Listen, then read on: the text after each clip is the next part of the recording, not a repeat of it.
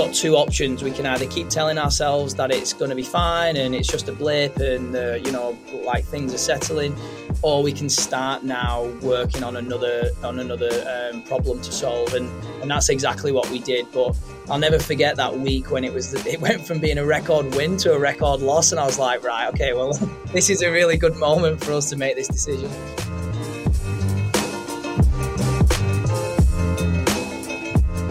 This is My Product Tested, the show that unpacks how successful founders have tested their way to the top and all the market validation that happened along the way. In studio, as always, from the Hype team, Miles Hofak and Cameron Calder, and here in studio today, Daniel Stott, CEO and founder of the growth fitness platform Class-ify.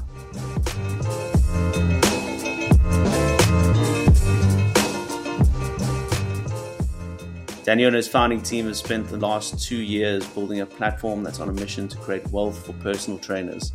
Daniel, welcome to the studio.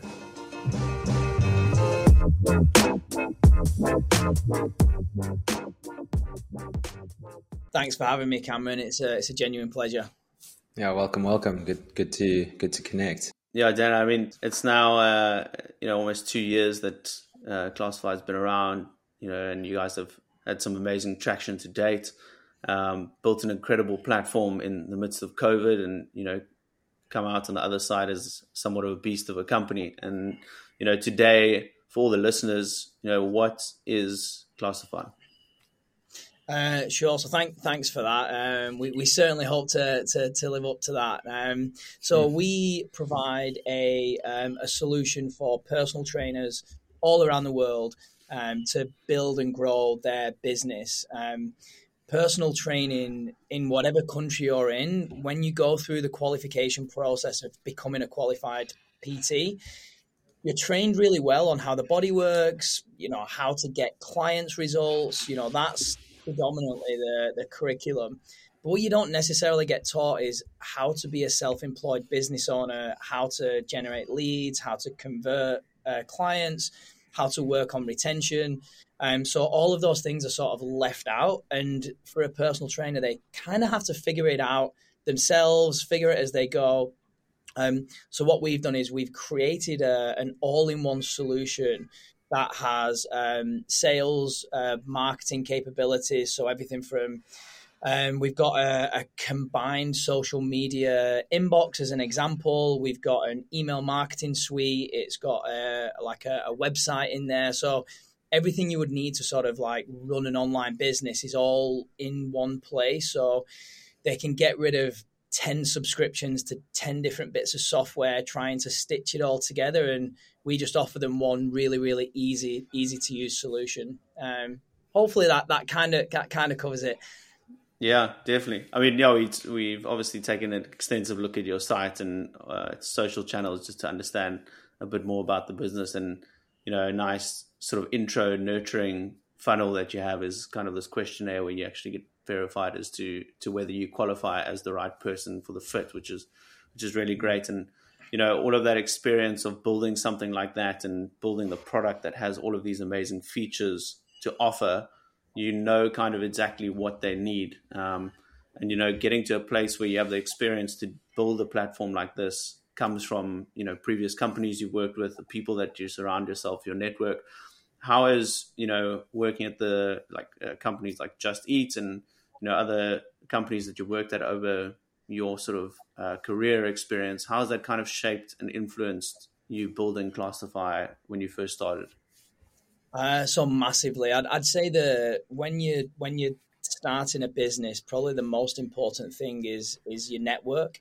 I feel so incredibly grateful that myself and I have two co-founders. One of them, we worked together at Just Eat, and we were there from 2010, so pre-Series A funding, and then we both left 6 years later. So by that point, we'd gone through an IPO. I think it was the UK's largest tech IPO at that stage. And then he and I both worked internationally. So myself on sales, building out all of the sales teams internationally, and then him on the product side. And the people we met along the journey when we first got started with Class-ify, we just asked everybody for advice. So we reached out to all of the amazing people we knew in our network, and we just said, "Hey, we've got this idea. Like, what do you think? Pick holes in it." And there's the old saying: if you ask for advice, you can often get money, and if you ask for money, you get advice. And in those early days when we were we were bootstrapping the business, but we needed angel funding. It was that network, in particularly the Just Eat network, that chipped in, and I think maybe like 60% of all of our investment has come from either current Just Eat people or former Just Eat people. Sure. So network was really important. Yeah, I guess. Yeah. So yeah, I mean, it's amazing that you sort of realized early enough that your network is amazing. You know, that's part of, I guess, your broader growth strategy when it comes to getting the word out there. But when you launched, what was that original problem that you were trying to solve? So, do you know what? It's a great question because it's a completely different problem than what we're solving now. So, as always with these things, so when we first launched in November 2020, it was in the middle of all of the lockdowns. So, all around the world, gyms and studios had closed down. Personal trainers, yoga teachers, Pilates teachers were all immediately out of work, and because they were all self-employed, unable to make money. And a lot of them had sort of moved towards doing Instagram lives or like trying to send out Zoom links or using PayPal. And there wasn't really an easy way for them to create a really quick tech solution that gave them the opportunity to have a subscription-based service and an easy-to-use two-way video format for their audience, and basically to monetize their following, if you will. And now there's lots of companies in the space, but back in August when we first incorporated Class-ify, there wasn't really anybody else in the market doing that. So the problem we were helping solve was we wanted to give these guys and girls the opportunity to make revenue while all of the gyms and studios were closed down. So that was the original concept. And then when all of the gyms and studios reopened, the sort of like the tide changed, and the problem then went away because they got money back from where they used to get money, the gyms and studios. So we pivoted the whole business at that time to sort of get away from that original concept. But that was the original concept in its heyday. Yeah, and I mean, you're solving that specific problem with a product solution. Yes. And back then, you know, what was that actual first product that you guys launched with? Was it a hack together kind of system to get people onto a platform where they could just take money, or was it the actual just video side? How did that all work? So we didn't want to reinvent particular wheels. So we didn't want to go and build a competitor to Zoom, as an example. We didn't have the budget or the technical expertise to do that. But what we could do is we could create websites that integrated payment solutions that already existed, and also Zoom. So we did it in WordPress. And so my co-founder, Jim, created a way that basically Zoom classes could be Zoom classes could be automatically, once it was a live class, it would automatically be uploaded on demand. So he put a little bit of clever code into WordPress. So a yoga teacher, as an example, could teach a live class in the morning, and then it would upload into their on-demand section without them needing to do anything manual whatsoever. So that actually existed, but we just sort of created a unique way of stitching together those bits of software to sort of create, I guess, what was our V1, our MMVP, if you will. Yeah, and I mean, once you have that existing product, then I mean that's kind of what everyone saw, that you know all of these trainers and stuff were at home basically twiddling their fingers, going, you know, how are we going to actually continue our career here? And everyone jumped to this new format to going, well, I'll just do video content, but not actually having the right accessibility to distribute the content and then monetize it. Once that sort of changed over time, and you know, I know we were back in the UK 2 years ago. So every month things were changing. We were, in lockdown, then out of lockdown. We were wearing masks, no masks. And we got to a place where we could actually train somewhat for a week at a time. And then later it got opened up. When did you kind of realize that the MVP was no longer useful and we needed to adapt this and evolve it? No, honestly, I mean, if I'm gonna be hard on myself and our founding team, probably a little bit later than we should have. To be completely honest, we talked earlier about kind of having emotions and sentiment attached to a problem. So we'd raised like £350,000 of angel funding from predominantly our network. So all people that we knew, that we pitched this idea that actually, even when gyms and studios reopen, people will still want to work out at home. People will still want to run their own little businesses, and I guess sometimes you can get high off your own sort of your own notions and what you think the world is going to look like. And we'd sold it so often to other people that we were now selling it to ourselves. And I remember the exact moment. It was at the end of March, and we had a record sales week. I think we onboarded 27 instructors, and these were instructors all around the world. So I think we had 37 countries we had instructors in. So it was a record sales month, and then a week, and then the following week we signed up one. So it went from a record to another record. The wrong type of record. And at that point, we sat down and said, right, okay, we probably should have seen this coming, but it's happening now. We've got two options. We can either keep telling ourselves that it's going to be fine and it's just a blip and, things are settling, or we can start now working on another problem to solve. And that's exactly what we did. But I'll never forget that week when it went from being a record win to a record loss. And I was like, right, okay, well, this is a really good moment for us to make this decision. Yeah, I mean, it's so funny because Cam was actually telling me when sort of the lockdown started here that he's going to try this crazy push-up challenge, and he's going to do this for three weeks. Every day he's going to complete 100 push-ups. I think on day 5, I asked Cam how it was going, and he said, no, he's not training anymore. So, so I think in that time it was so crazy, and people were so inspired and wanted to try and train at home, but it became difficult. So, over that COVID, that initial sort of shock of COVID, the market had to change so drastically. But going into the launch of your MVP and the months leading after that, what were sort of the main metrics that you were looking at to prove market validation? So, again, if I could go back and have our time again, then we'd probably be tracking more metrics than we did, or slightly different metrics.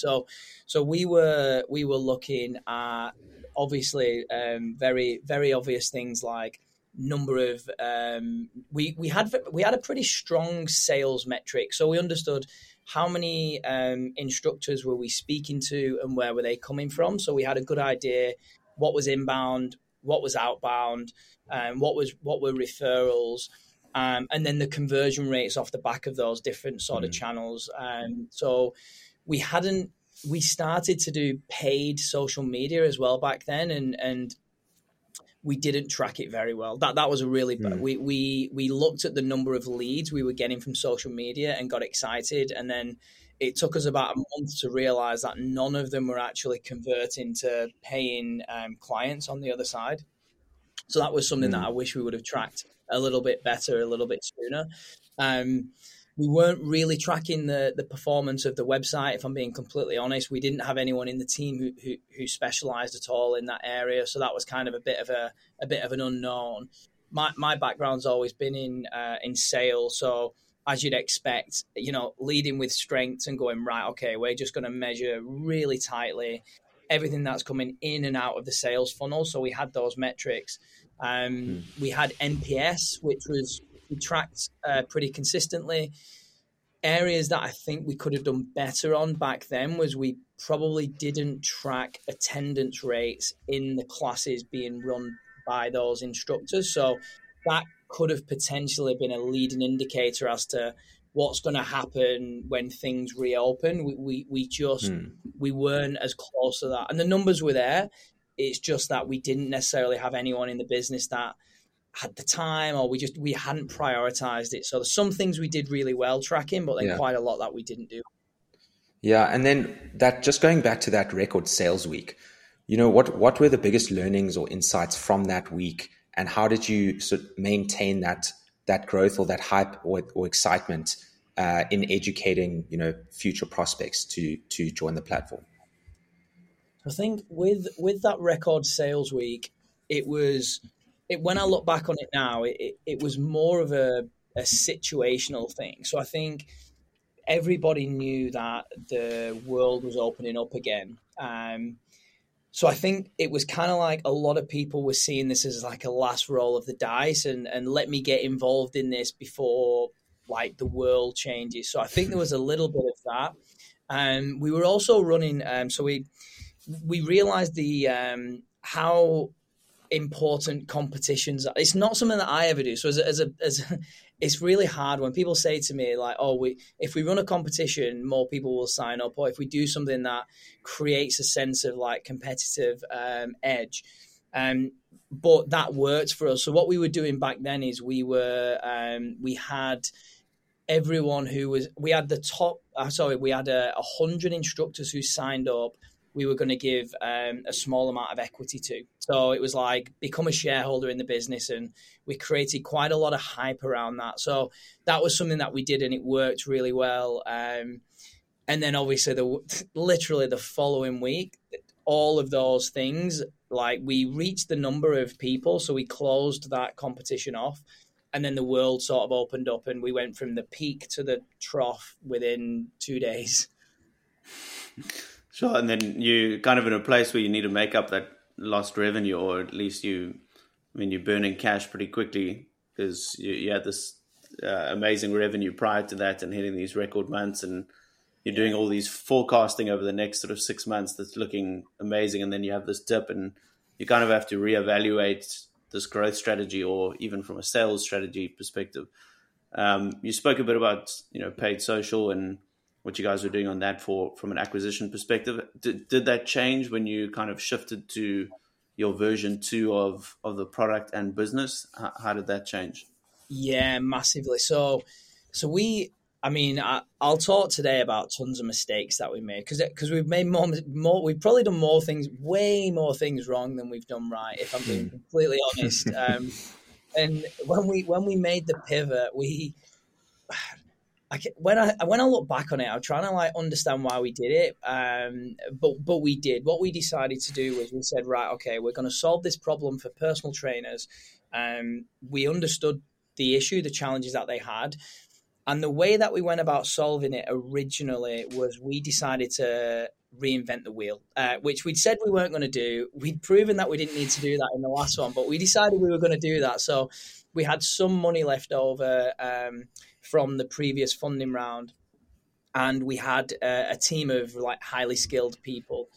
So then we embarked on this sort of, we wanted to build our own version for workout software to be delivered. So we wanted to help personal trainers be able to send digital workouts to clients to do in the gym or at home. Now, there's already some very big companies that nail this, similar to Zoom on video. So Trainer Eyes and My PT Hub, and there's a few that are out there that are really reputable. We decided we'd build it ourselves, which then turned into a situation where we couldn't necessarily grow as a business because we needed the technology build to happen. So we're investing in building this software, and then the rest of the team are sort of building the pipeline of potential customers that can come on board. So during that very, very, very challenging 5 or 6 months, we went and we did a crowdfunding campaign. So we did that through Cedars in the UK. And there was a moment in time where we realized that this one bit of product that we were trying to build, when we did some user testing with it, they basically turned around and said to us, we don't care about this actual bit of software. We genuinely don't care. This makes no difference to our business whatsoever. We just want it to work. And at the time, it didn't work. It definitely didn't work. And it didn't work very well. So when we sort of like asked them around, well, what are you benefiting from?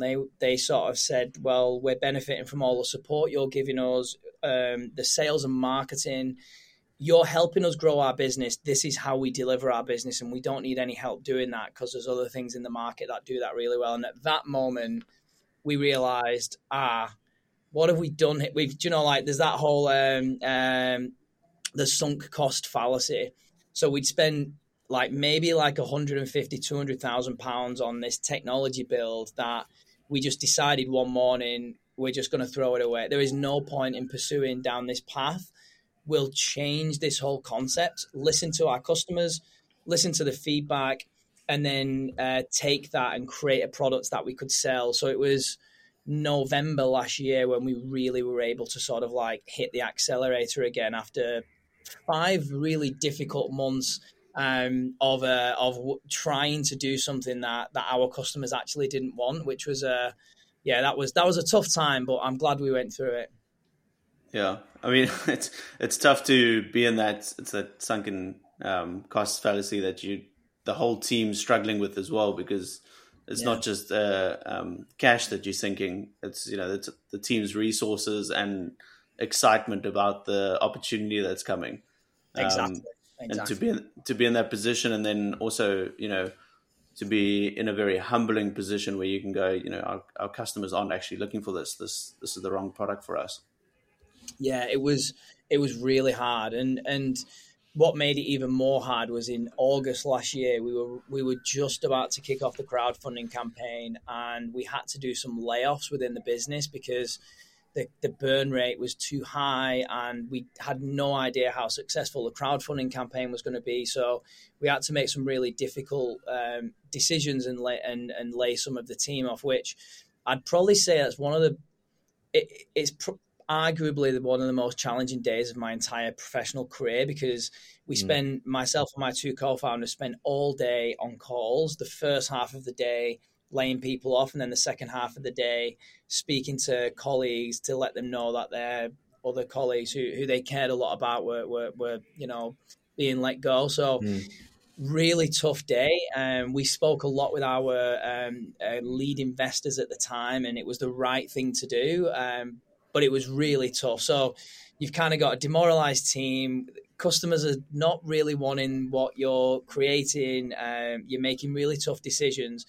And all the while, we were going through a crowdfunding campaign where we were sort of getting hyped and excited. So it was like a bit Jekyll and Hyde. We had 2 sides of the business going on. We knew that we would get there and we were selling the future, but the actual here and now was actually really challenging. So it was, I'd say August was probably the toughest month for us as a business. But Dan, just, what happened after that month, obviously now the team's a little bit stressed down out of it, not feeling good about maybe the future of the business. What was your recovery like after that point? And since that day, that really, really difficult day, what has the team meant to you and the business?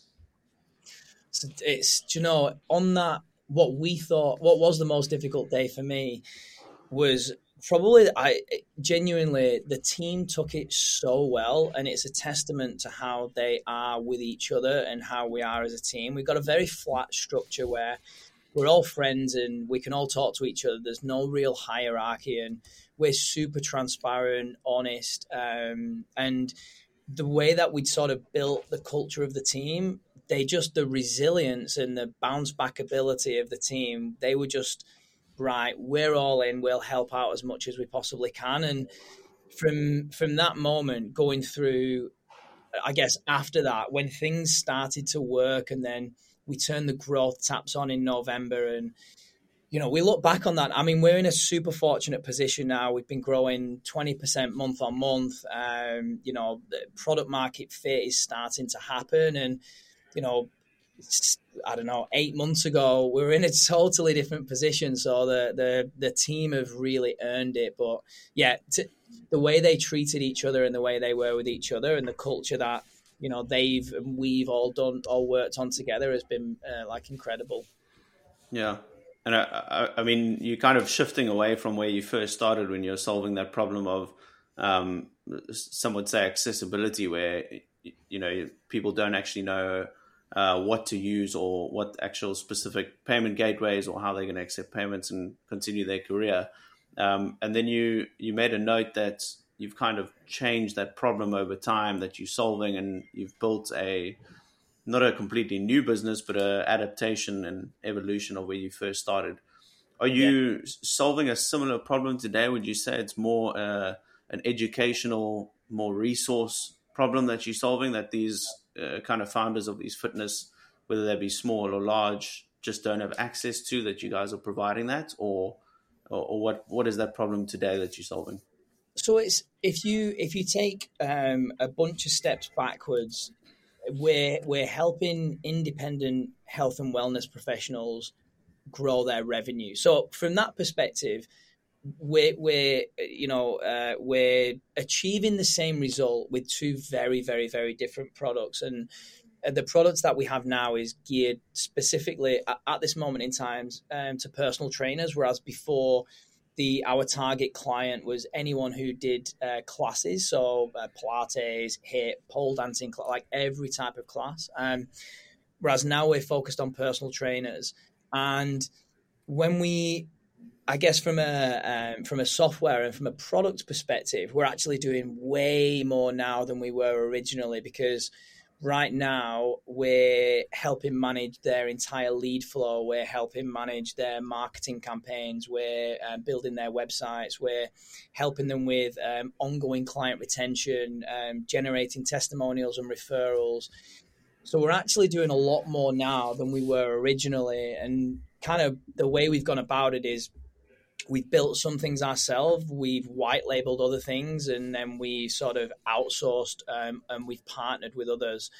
So they come to us as a one-stop shop, but we've got 3 different options. So we've pulled together by using those different formats, thank you, Zapier, and other bits of software that have allowed us to create like a really cool system for personal trainers now, where they don't have to worry about it.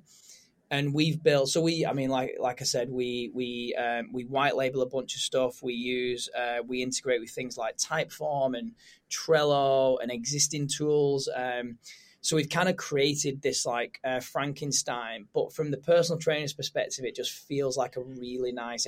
They don't see, it's like the swan, isn't it? So there's a swan on the lake, and the feet are pedaling furiously, and we've kind of like patchwork quilt this solution, but for them, it just feels really easy, really super sexy and slick. They don't have to worry or think about it. It's all done for them. So we're now at the point where we're figuring out which of these components are great, which of these components can we do a better job of, which of these do we want to keep white labeling, how do we want to iterate now, and over the next 6 months we'll be making those decisions versus should we keep doing this with Typeform, or should we create our own version, or is there something better in the market? And then the other thing is like, what can we build on top of this sort of thing that we've created already? So they're the conversations we're having now from a product perspective, which are exciting conversations to have when things are working. It's a lot more challenging to have them when nothing works. So grateful. Yeah, it sounds like there's a decision always needs to be made when you get that Zapier bill at the end of the month. Yeah, exactly. And I think that's one thing there around. It's figuring out where the value lies in those things. So some things are just really, really bloody good, and it's like we don't want to be a form building business. So maybe Typeform's a really good solution, but actually maybe this particular thing here, we can do a much better job because it doesn't actually do exactly what we need it to. So now we're in those conversations to sort of think about what's the best solution for the clients that we serve, for personal trainers. Yeah, it definitely sounds like you're at such an exciting time in the business. You're in that rapid growth stage, and it's going to be fascinating to see, what the path looks like from this point. you probably can't share too much with us, but what does the product roadmap look like going into the future, and how are you prioritizing which features you release next?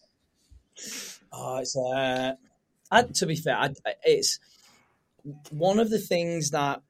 So if we, as we look forwards and we think about what it is that we want to create, we've got a few different options ahead of us. One is we can do 85% of the job, so be really good at working and building this business for personal trainers, and then maybe move into different verticals. So like, personal trainers are just one example of a self-employed person who needs to run an online business. Another could be life coaches, or, you drag and drop anyone who's a self-employed entrepreneur that doesn't have, advanced sales, marketing, understanding, or technology. So that's definitely one option that we potentially would look at.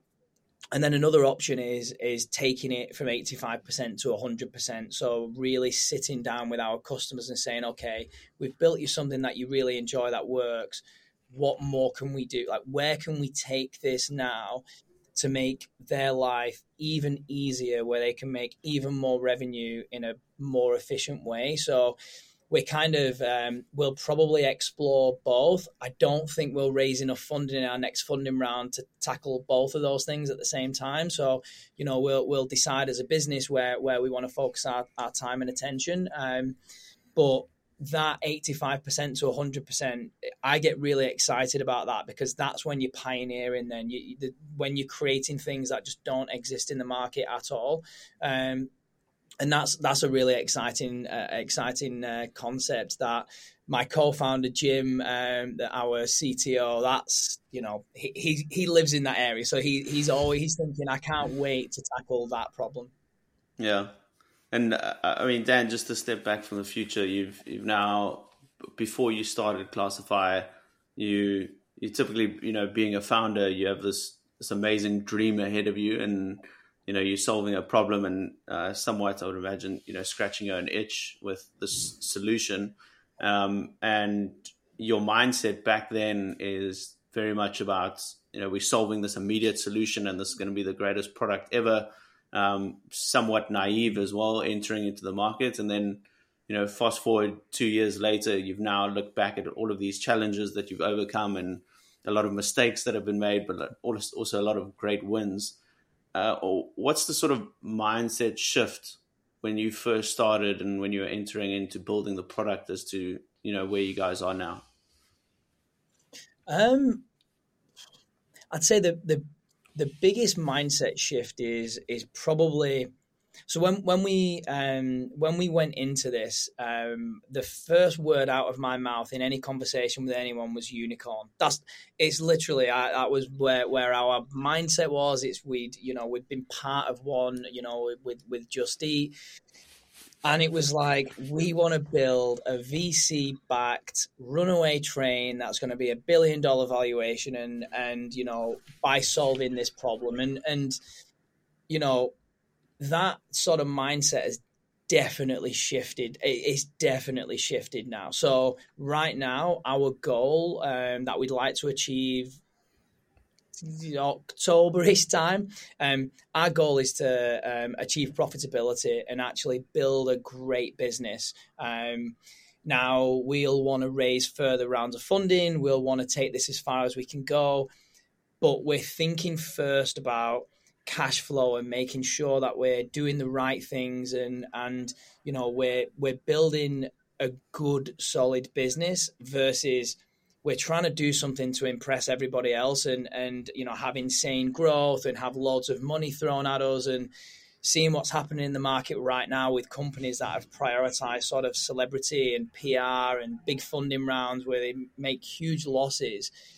Now we're starting to see the ripple effects in the market of what happens down the line. So now we're laser focused on just building a really good business that we can grow, and not trying to do it in 2 years. Like, if it takes 5 years, 10 years, that's fine. But the stress of trying to do it all today or yesterday, that's a lot, it's a big noose around your neck when you kick off with that type of mindset where everything needs to be done yesterday. Whereas, so that's a huge mindset shift that I particularly, probably more so than my two co-founders, I've had to really swing like a pendulum to thinking a lot more sensibly about growth.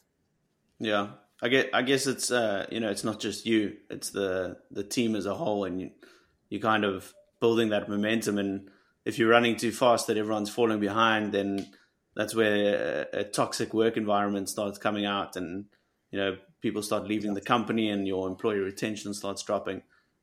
So Dan, thank you so much for joining us. This has been an epic recording and super insightful, and I think thank you very much for being so honest and sharing the challenges that you've had.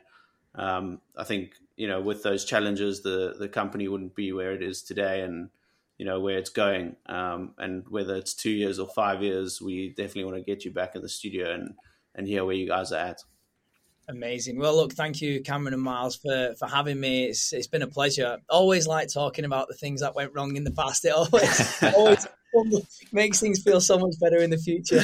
Exactly, and but focusing on the learnings is the key insight, I think. Yeah. Exactly, 100%. Yeah.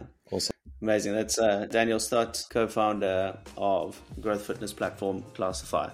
We'll catch you guys next week for another episode of My Product Tested.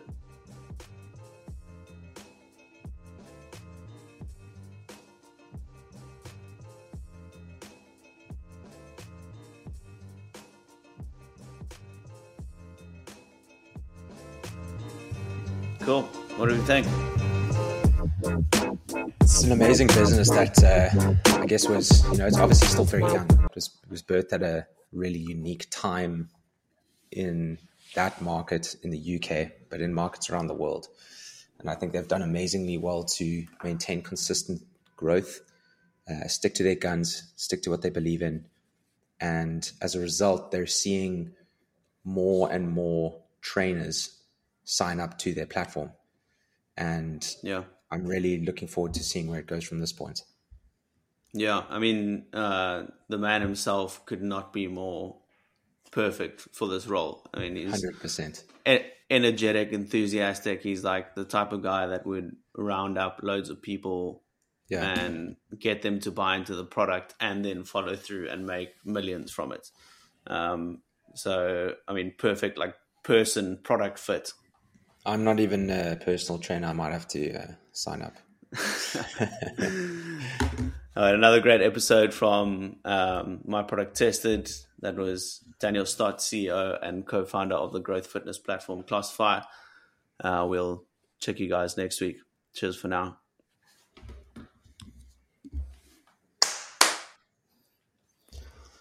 Nice one, boss. Shit week. You seem to...